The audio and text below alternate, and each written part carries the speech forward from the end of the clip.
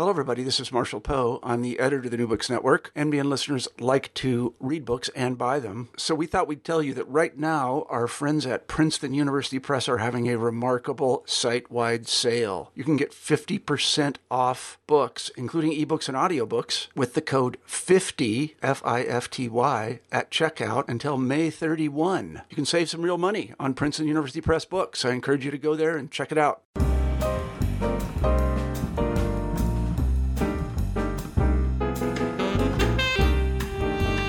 Hello, this is Jim Stein, your host for New Books in Mathematics. Our guest today is Andrew Elliott, the author of Is That a Big Number? Is That a Big Number is a book for those of us who feast on numbers. We'll absolutely adore it, but we'll also tease the palates of those for whom numbers have been previously somewhat distasteful. This book helps us not only realize the relative magnitudes of many of the numbers which surround us, but also helps us understand precisely how and why our understanding of the universe often comes down to the numbers which describe it. It's just a shame that Pythagoras, who was reputed to say that all is number, isn't around to appreciate it. Andrew, welcome to the show. Well, thanks for inviting me, Jim. It's a pleasure. You know, I like the quote from Philolaus with which you introduced the book. What are some of the different ways to think about big numbers? Well, Jim, when I was at school, we learned about numbers, starting from the very smallest numbers, and we become familiar with numbers that go into the tens and into the hundreds and sometimes into the thousands. But we really don't become comfortable with numbers that are much bigger than that. Now, of course, some people, I count myself among these, would have studied science and would learn scientific notation for numbers and learn to deal with very big numbers indeed. But when you use those kind of numbers, you're really dealing with them via algorithms, via techniques and tricks. And we don't, I think, have a feel for numbers. Once they get much beyond 1,000 or so, I think we all struggle with numbers along those lines. And so we need some sort of strategy for dealing with numbers as we go along. And in the book, I try to explain or group the strategies into 5 different particular techniques. And I'm sure we'll cover some of those as we talk through today.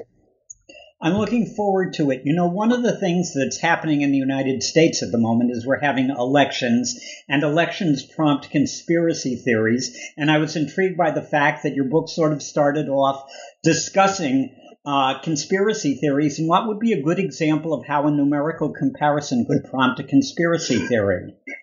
Well, yes. As part of the project that this book forms part of, I started building up a database of numbers. And this went up into the thousands of number facts, as I call them. And it's no surprise that some of these start having some relationship to one another just by coincidence. It's no more significant than when Mars aligns with Jupiter in the night sky. But for example, to quote a rather silly but amusing one, I think, is that the height of the Empire State Building, if you measure it in terms of the standard square Post-it notes, you'll find that it's exactly 5,000 Post-it notes high. Now, I don't imagine anybody's going to build a conspiracy theory around that one, but there are other examples. For example, that the height of the Great Pyramid of Giza in Egypt is almost exactly 1/10,000,000th of the diameter of the sun.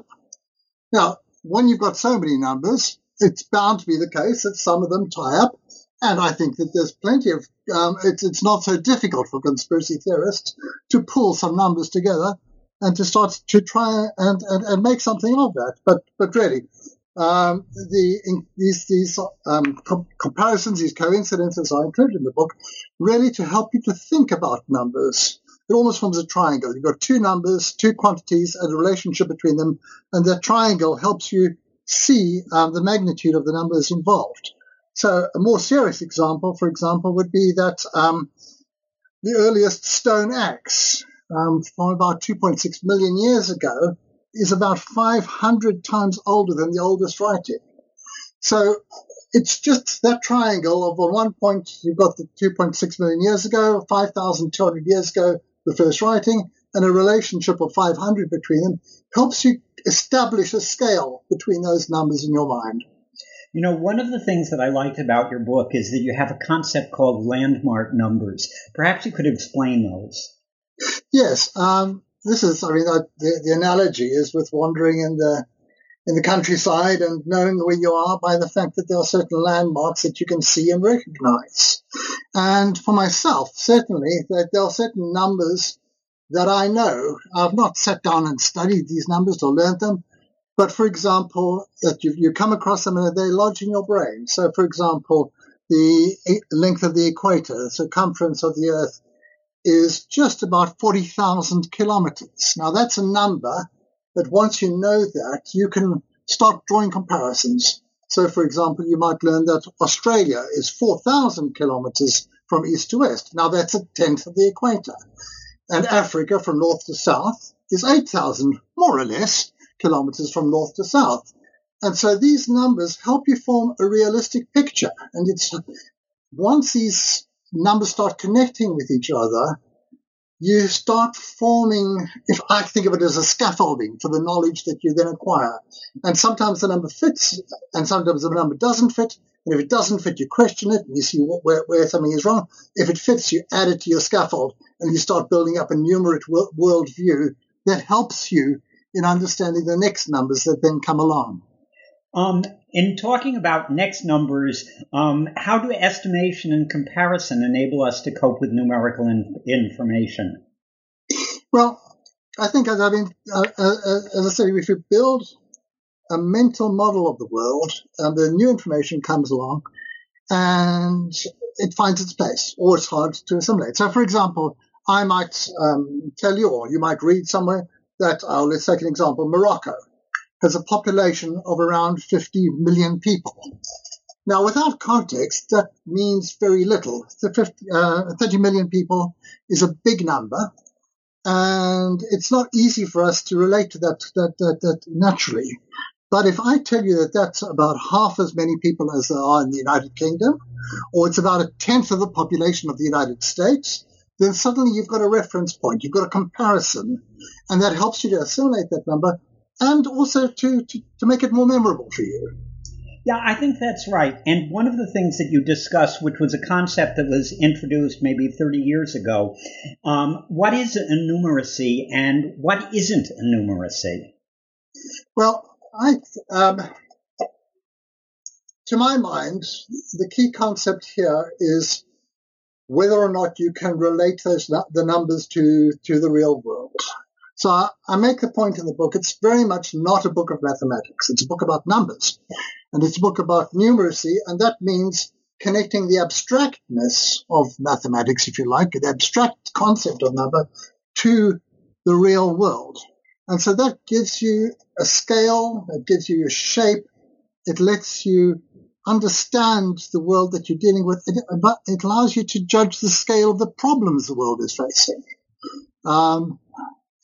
It's also to tell you what numeracy is not. I don't think it's arithmetic. It's not being able to do hard sums very quickly. It's more understanding more or less how big things are, of being able to form a coherent picture of the world.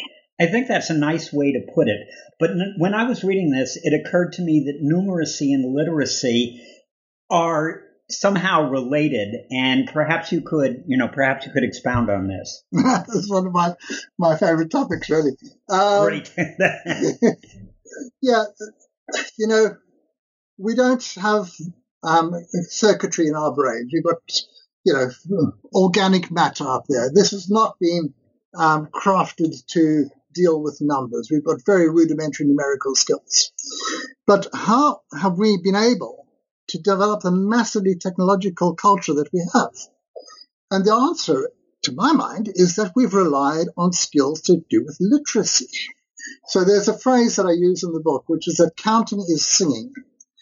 When a small child learns to count, they learn a sequence of words that they repeat. And that's not so different from learning a nursery rhyme or learning the months of the year or the days of the week. They learn the sequence and then they carry out a matching procedure. And so the literate skill of learning words becomes part of the numerate skill of counting. For example, I love it that sometimes we find that the words that we use conceal some hidden truths. So, for example, who is the person who will count up the money in the bank? It's the teller. And what does a storyteller do? Well, they recount the tales. So between the tellers and the counters and the tales and the tallies and the counts and the accounts, these are all entangled. These are all part of the same thing. It's all part of human culture. And numeracy and literacy work hand in glove to get to this point. Well, one of the things that stuck with me over the years is that there was an experiment performed long ago, well, maybe 30 or 40 years ago, in which people were asked to imagine that a stick was 1 billion long and to mark where 1 million lay on it. And a lot of them marked somewhere in the middle or something like that. And that's clearly a numeracy problem. And so one of the things that you did was you have numbers that are fairly large. And you talk about the idea of visualizing 1,000, 1 million, and 1 billion. And I'd like you to go into that. Yeah, sure. So I take an example, and I ask the reader to imagine a tiny ant, just 4 millimeters long, sort of, much less than an inch. And we're going to have to, we take such a small thing because we're going to get pretty big, and we need to start small. And then I ask you to imagine what would something that would be 1,000 times bigger than that. And I say it's a beetle. And what kind of a beetle is it? Of course, it's a Volkswagen Beetle. It's a car which is just about 4 meters long. So you can paint a picture now. You can imagine the car, and you can imagine 1,000 ants lined up alongside it. So that's step one. So now I'm going to look for something that's 1,000 times longer than that Volkswagen Beetle. And wouldn't you know it, Central Park in New York City is just about right for our purposes. It's 4 kilometers long, 4,000 meters long, and it's laid out over 50 numbered streets. So we can even work out that calculation and see that there's 80 meters per city block, and you could put 20 of those Volkswagen Beetles on each city block, and you can imagine a traffic jam along Central Park West, 1,000 Beetles long. And if you've still got the ants in your mind, you might be imagining that there would be ants alongside those, and there'd be 1 million of them. So far, so good. So where do we go from here? What's 1,000 times bigger than Central Park? Well, I've already mentioned it in this chat. Australia, from east to west, is just about right. It's 4,000 kilometers from east to west. So if you can imagine the whole country of Australia, that would accommodate 1,000 Central Parks from coast to coast. And those 1,000 Central Parks, you can imagine a queue of 1 million Volkswagen Beetles lined up against them. And next to those cars, you would have to have 1 billion ants to make that chain across. So that's the scale we're dealing with here. I think that's a nice way to look at it. But we have 1 million cars in Los Angeles on rush hour in a very short period in very short space. So, as I know from commuting. Anyway, one of the things that you also talk about is the idea about thinking in 2 and 3 dimensions to help us visualize numbers. Yes, I mean, this has almost become a mental tick for me in a funny way, that if I see a big number, so for example, if we're thinking in terms of somebody says there's, what did I come across? The number of 1 million, I will immediately in my mind convert that into 100 by 100 by 100 and imagine it as a cube, 100 in each dimension, because that brings that big number of 1 million back down into a comfort zone of 100 by 100 by 100. And it helps you to visualize it. It helps you to deal with the number. It helps you to, in a sense, tame that number so it becomes easier to think about. Yeah, those are good ways to deal with it. And you also bring things down to the human scale when you talk about that there are some aspects of the human body we can use to help us visualize large numbers. Yeah, it's fascinating that there's a lot in the book about, if you like, the history of measurement and what could be more natural than for the earliest measurements of distance and size to be based on the human body. So we've got the foot, obviously, but also people measure horses in hands. And we have the Bible referencing the cubit, which is the length of the forearm. And the word fathom, which is a fairly archaic word. Most of us don't even know what a fathom means. But if you remember that it, or if you know that it comes from the derivation of it, is arms outstretched, then it's easy to remember that it's 6 foot. And so from the earliest times, people have used the parts of the body as the basis of measuring distances. And of course, it goes beyond that, because when you start looking for bigger numbers, you start thinking about what you can do in a given time. So the Romans introduced the concept of a mile, 1,000 paces. And we have the distance of a furlong, which is a furrow's length. That's where the word comes from. And the old English measure of a league, which is 3 miles, which is as much as you can walk in an hour. So all of these numbers come from things that are very natural and very human, very much part of human life. Yeah. One of the things that I enjoyed about reading your book, because I'm a number fan, is that there are a lot of gee-whiz, fascinating numerical tidbits scattered throughout your book. Do you have any personal favorites? Yeah, lots of them. Okay, just a few. We want to get to other topics here. I like, for example, that when I discovered that the diameter of the rings of Saturn, which is, that sort of iconic planet, is twice the diameter of Jupiter. And that's just a figure that, will stick in one's head. And that's about a fifth of the diameter of the sun. Here's another one. That the Las Vegas Strip is around 6.8 kilometers, and that's almost exactly 1,000th of the length of the Nile River.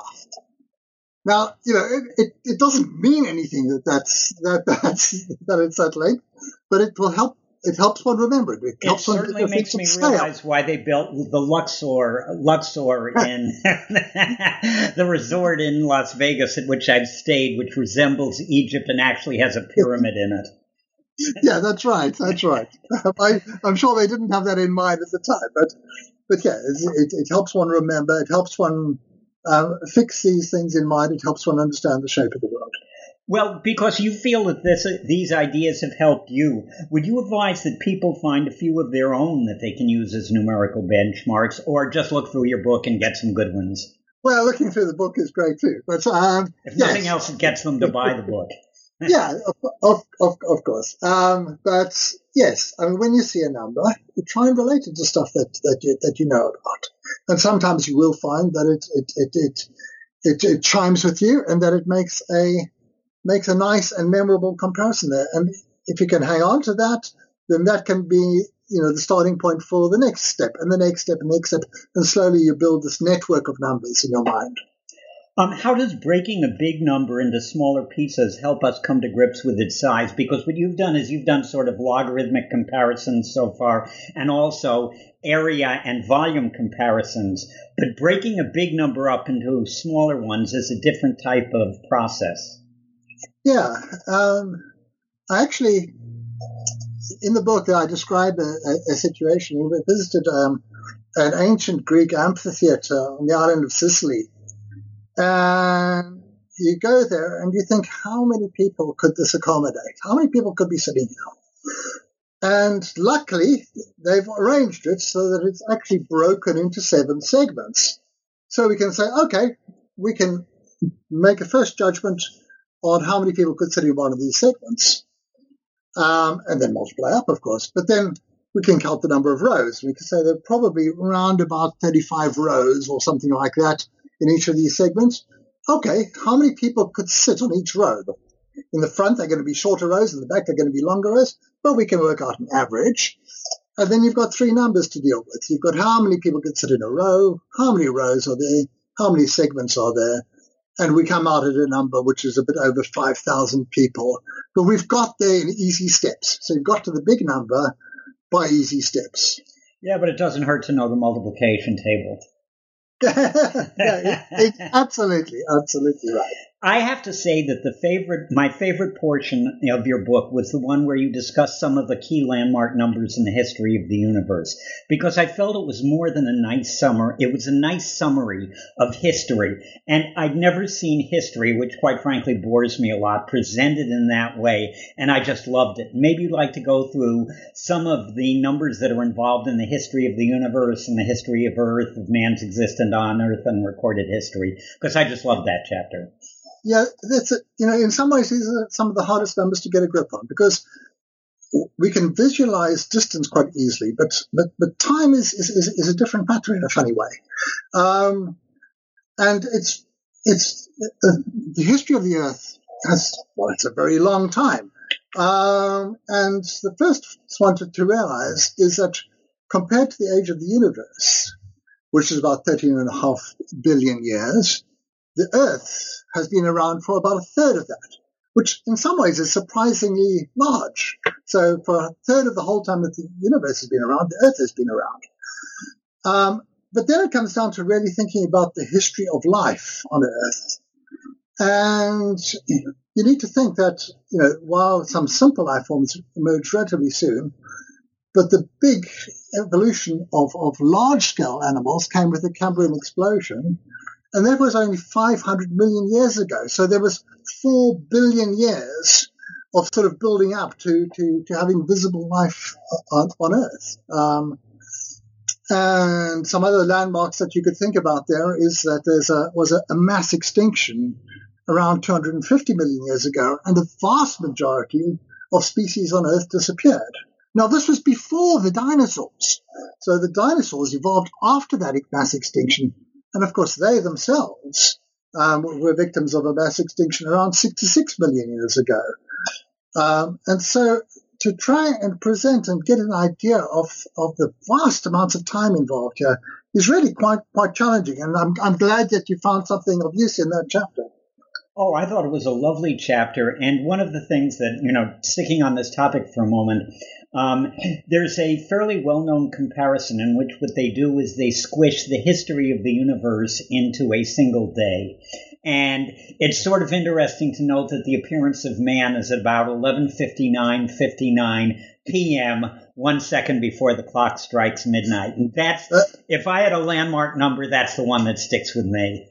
That's quite right. And sort of a counterpart to that, in a way, is the idea that the whole of human history, which is only about 5,000 years, is 1/billionth of the lifetime of the Earth.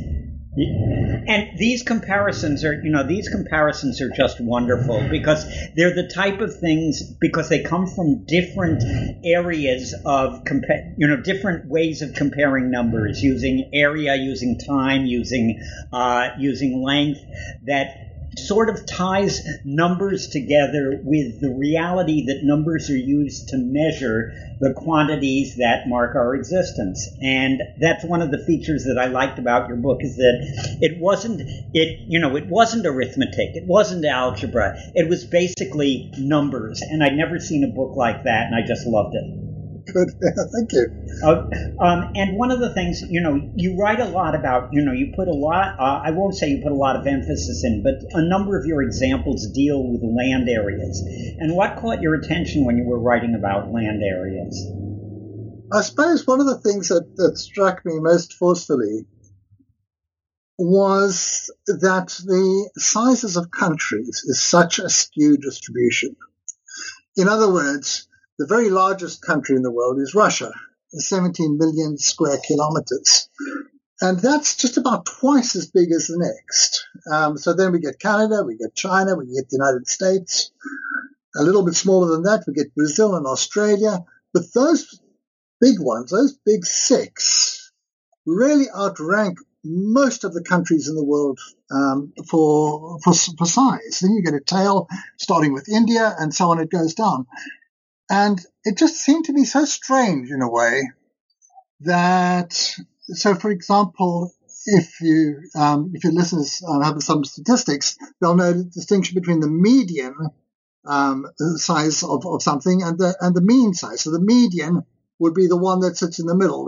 There is many bigger than this than there are smaller. So Croatia as a country is very close to the median size. There is many countries bigger than Croatia as there are smaller. But Croatia is about 1/10 of the average size of countries. So if you're thinking what is a typical country in the world, it's a small country. And when I haven't really even thought through the implications of, so I'm still digesting this thought, as to what it means in terms of politics, in terms of global relations and so on, that actually the world is dominated by some big countries, and then that there are loads and loads of smaller countries forming a tail of the distribution. And that's not something that never particularly struck me before. Well, not only had that never struck you, but as you were talking about this, it just struck me. For the audience, we're discussing this on the day after the United States elections.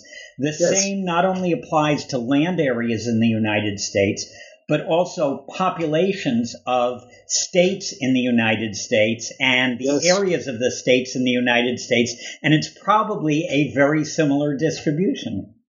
Yes.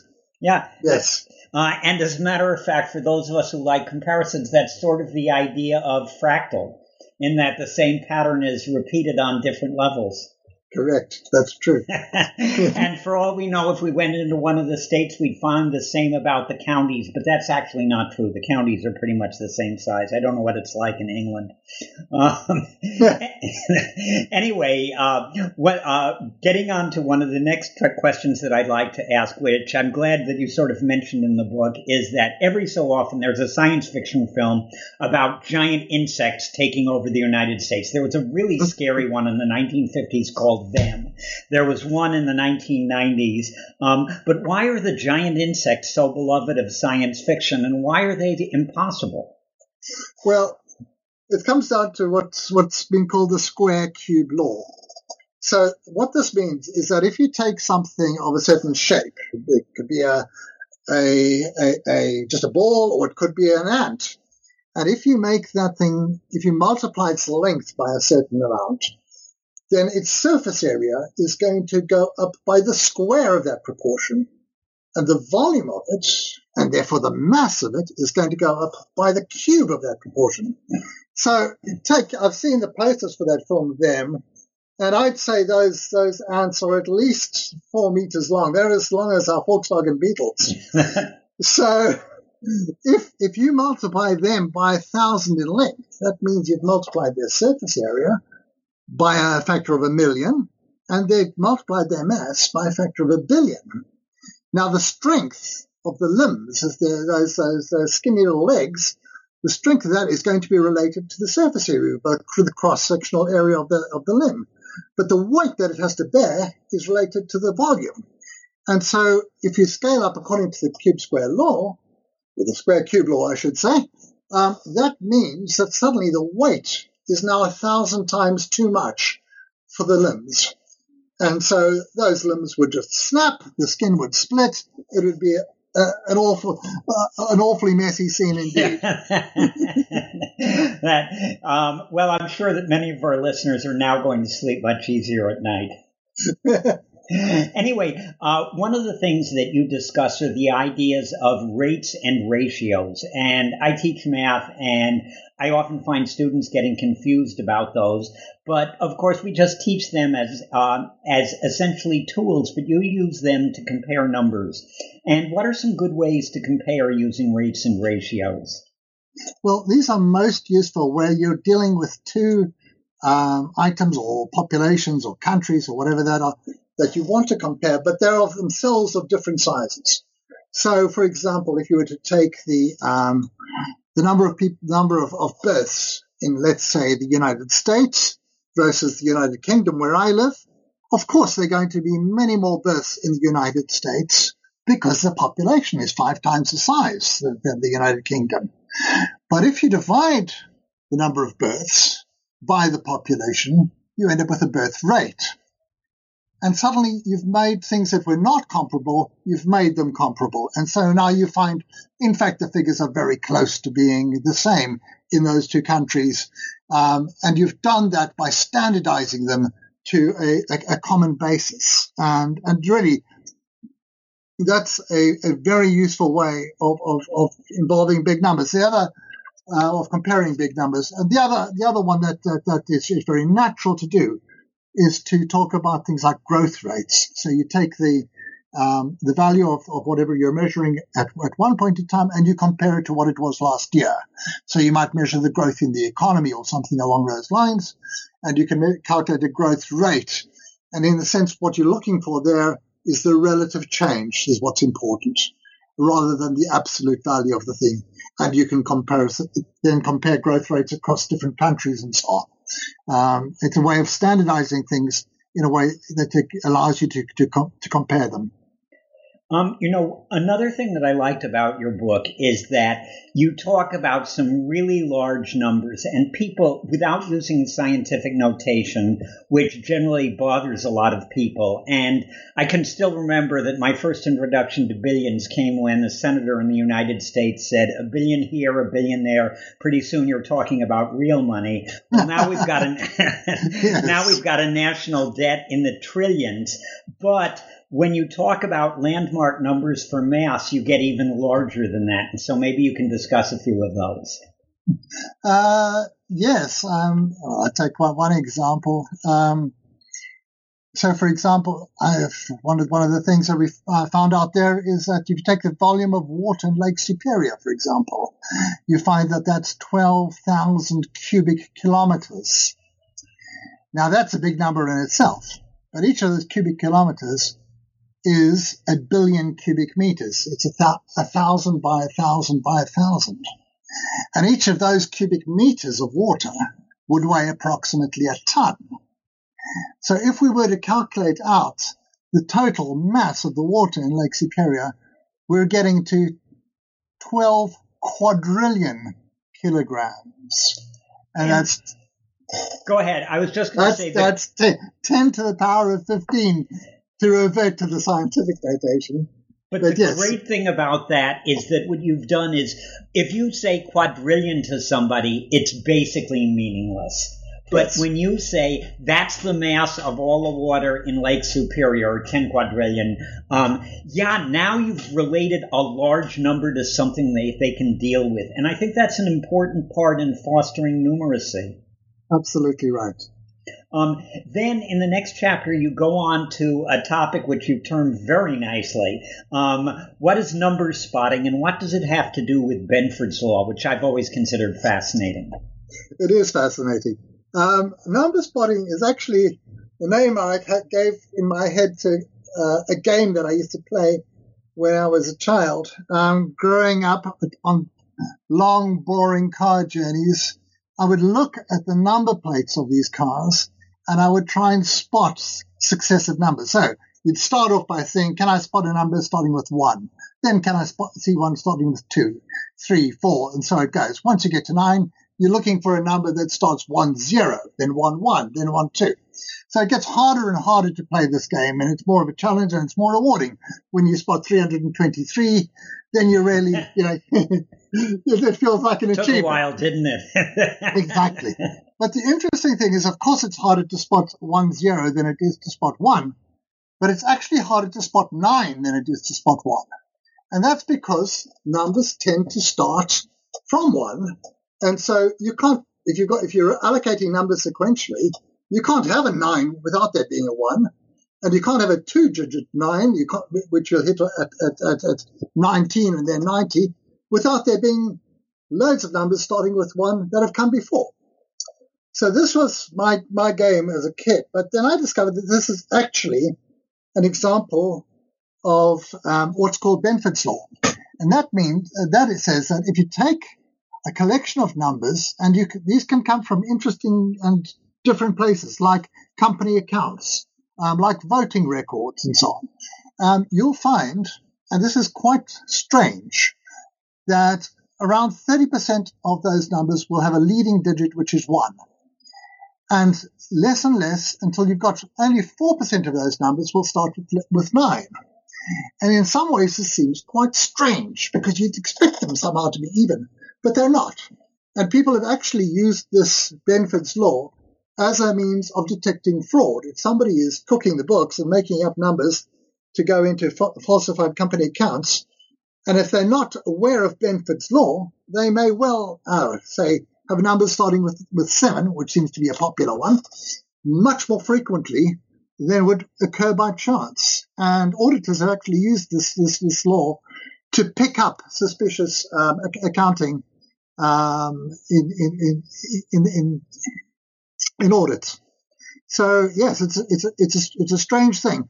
Now for this book and for the Is That a Big Number project, I collected a huge database of numbers, facts, and I tried to see if this would apply to these numbers. Now, these numbers come from everywhere. It's height of the Eiffel Tower. It's the water in Lake Superior. It's the size of a playing card. They are from all different kinds of domain. And lo and behold, they fit Benford's law pretty well. You know, you just mentioned something which I'm not sure whether it's mentioned in the book, but you discussed something. You discussed something in the last few moments called the "Is That a Big Number" project. Is that an actual project, or is it just something you did? Is there a database with these numbers in? I don't want to distract. I don't want to dissuade people from just looking at the database, and not reading the book, because the book itself is fascinating. But I'm sure that if there were a database like this, it would be a wonderful complement to the book. Yes, there's a website called isthatabigNumber.com. That's exactly the question that I wanted answered. I may look at it after this interview. And it's got some fun things on it, and it's my source for a lot of the numbers in the book. Good enough. How are logarithmic scales used to compare numbers? Well, the thing about logarithmic scales, and some people get frightened by logarithms at school, but I think they're like a superpower of understanding numbers. So if you have a situation where you've got some very small numbers and some very large numbers, and you try and compare them in the normal way, it's very difficult because you can't say much about it other than that some are very small and some are very large. So an example would have been when a gentleman called Charles Richter was analyzing earthquakes. He knew that there were hundreds of earthquakes happening every day on a very small scale. But occasionally there would be something that was much, much bigger, millions of times bigger.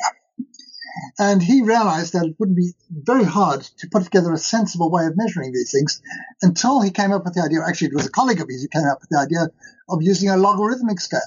And what that means is you're counting the powers of 10 involved. And so on the Richter scale, for measuring earthquakes, if you add 1 point to the scale, 1 point to the magnitude, it means you're 10 times larger. So if you go to 4 to 5, it's 10 times larger. 5 to 6, it's 10 times larger again. So 100 times larger in total. And so it brings these numbers down to a manageable level. It tames this exponential growth that you see in certain things, and it brings that down to a scale where they become easier to relate to. I think at this stage I have to mention a classic in that area, the video or movie called Powers of 10 by the Eames brothers. You know that one?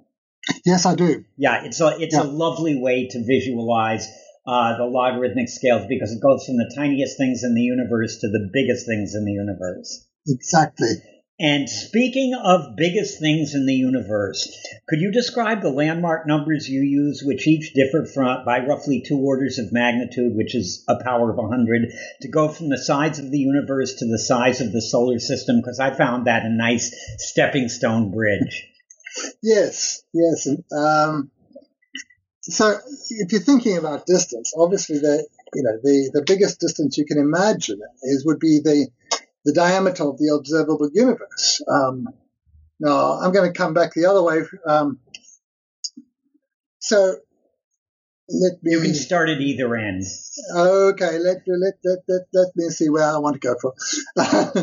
So if you start with the solar system... it's probably more natural to go up than down, so go ahead. We know that that the Earth and all the planets orbiting the sun occupy only actually a very small proportion of this whole solar system. So to get to the point where the sun's gravity is no longer the dominant gravity, we could journey out from the sun about 2 light years. So we'll start from that point. So if you think of the solar system as being a sphere about 4 light years across, that's our starting point. Okay. But the sun sits within a structure that astronomers have called the local bubble within our galaxy, and that's about 300 light years across. So it's about 2 orders of magnitude bigger. So when we get to these kinds of numbers, we're not terribly concerned about whether it's 10% bigger or 10% smaller. We really are concerned about the orders of magnitude here. So our local bubble is about 2 orders of magnitude bigger than the solar system. Now the galaxy, the Milky Way, is around 120,000 light years across, and that's about 2.5 orders of magnitude bigger than the local bubble. So we're going in steps that are, roughly speaking, 100, a bit more than 100 now to the size of the galaxy. Now, the galaxy, along with Andromeda and Triangulum and a couple of other things, is part of a local group of galaxies, and that's about 10 million light years across. And that's another 100-fold step, another 2 orders of magnitude bigger than the galaxy. And that sits within what's been called a supercluster. And ours has been called Laniakea. And that's a supercluster of galaxies about 520 million light years across, almost another 2 orders of magnitude. And then to get from there to the observable size of the universe, it's around another 2 orders of magnitude. So hopefully what that does is it can cement in your brain, as it has in mine, a series of steps that you can take, increasing in scale each step along the way, that helps you. I mean, these are unimaginably big numbers, and we need to think of techniques. We need to think of tricks to help us to think about these things and keep them, establish a scale between them. It doesn't make them any smaller to think about it this way, but perhaps by breaking into steps, it becomes a little less overwhelming, less of a sheer mystery, and more something that you can actually think about. I'd like to jump ahead because we're getting a little, we got to some big numbers. So let's get to the really, really, really big ones. The ones that basically enter into the idea of what arithmetic and the number system is. And this is connected to computation. And how do we measure the difficulty of computing something? Yeah. When people design algorithms, when people are working with understanding how computation can happen, it's very important to understand the scale of the problem and, in the terms of the jargon, how the problem scales. In other words, as the problem gets bigger, does the effort required to solve the problem get bigger by about the same amount, or does it get bigger a lot faster? Now, there's a classic problem in this area called the traveling salesman's problem, which is ask you to imagine that there's a traveling salesman and he needs to arrange a journey to visit a number of cities to make his sales visits. And the question is, what is the most economic way of him to organize his trips to these cities? He's going to make one round trip, but which is the quickest way of doing it? Now, this is a problem that seems very trivial in the way I've stated it. It's a very easy problem to understand. And you can understand that if he's got a home location and he's got 2 cities to visit, then there's really only one trip he can make. He can do it either way, but there's only one possible trip that is sensible. But if he's got 5 other cities to visit, then suddenly he's got to there are 60 possible routes to evaluate. If there are 10 other cities to visit, there's 1.8 million to visit. And if it goes to 30 other cities to visit, we get to the unimaginably big number of 132 non-million. There's a word for you. Yeah, that word. Haven't seen that one much. 10 to the 30. So the point here is not that we are really trying to make things easier for traveling salesmen, but these are problems that have to do with, there are lots of problems which are essentially the same as this problem. So it might be to do with programming machines to drill computer circuit boards. It may be anything that is trying to optimize the order in which you are visiting and performing various tasks. And in all of these situations, once the problem gets to even relatively modest numbers in the problem, the solution becomes really, really very hard and beyond the scope of even the fastest computers to compute. And so these are serious challenges for people working in algorithm design and so on, is to bring down the order of complexity of these problems. And the problem is really just that the numbers get so big. And speaking of numbers getting so big, what is Graham's number? Graham's number, I first came across this I had a copy of the Guinness Book of World Records from 1980, and it told me that it was the most massive finite number ever used in a serious mathematical proof. Well, since then there are bigger numbers, but Graham's number at that time was the biggest number that had ever been seriously put forward in a mathematical proof. Now, this number involves taking powers of numbers an unimaginably large number of times. And it's very hard to even describe the recipe for calculating this number. It would be completely impossible to actually calculate it. The universe wouldn't have time nor materials to accommodate it. So I asked the question, is this even a number at all? And my answer to that is yes, it is, because even though it's just an algorithm that we understand that could be used to generate the numbers, if I write down 323 on a piece of paper, I've not written down a number. I've written down a series of symbols that will allow somebody else to recreate that number. It's just the same way. It's an algorithm that I've written down, and that is a recipe for creating the actual number. And no less is Graham's number a real number, even though we could not possibly write it down in digits. One of the things that made a large impact on me in my youth was when I saw the movie 2001: A Space Odyssey. I don't know whether or not you've seen it, but it was a classic. Of course. Okay, I think everybody has.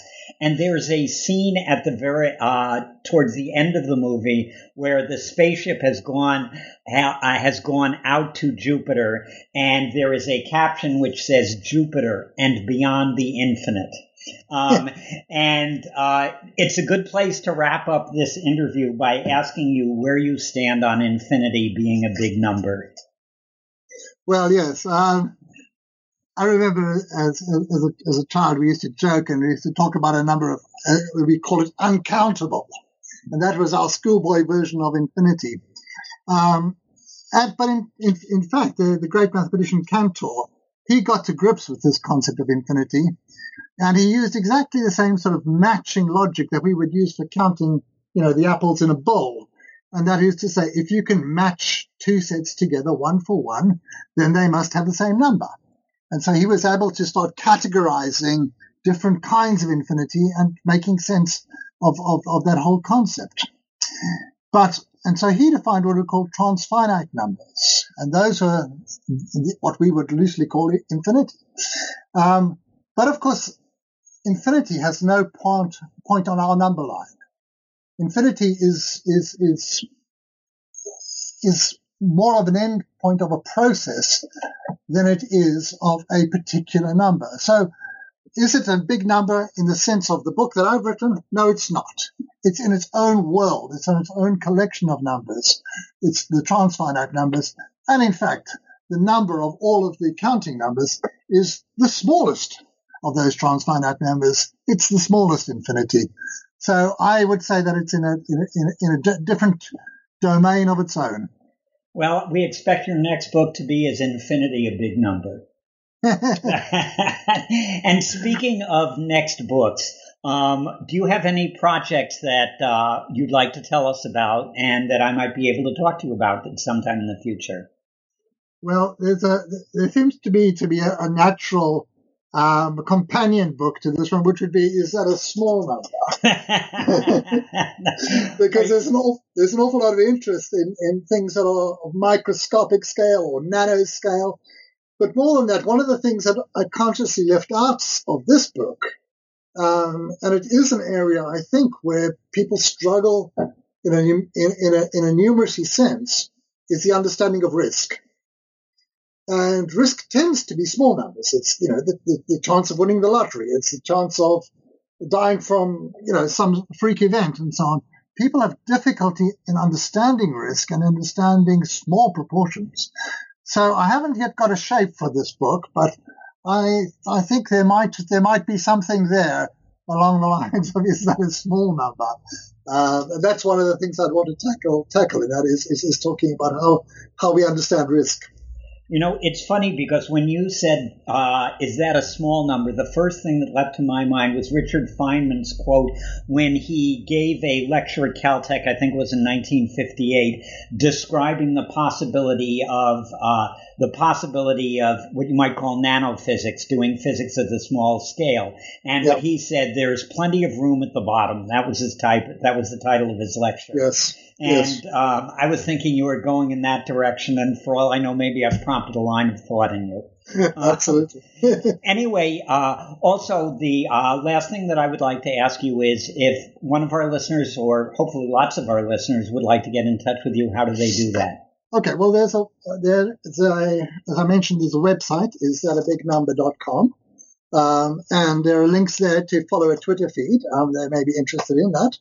But equally, there's a website, www.andrewcalliott.com, which is my personal website, and there'll be a contact form on that website. So anybody wants to get in touch, they can use that contact form, and I'll get right back to them.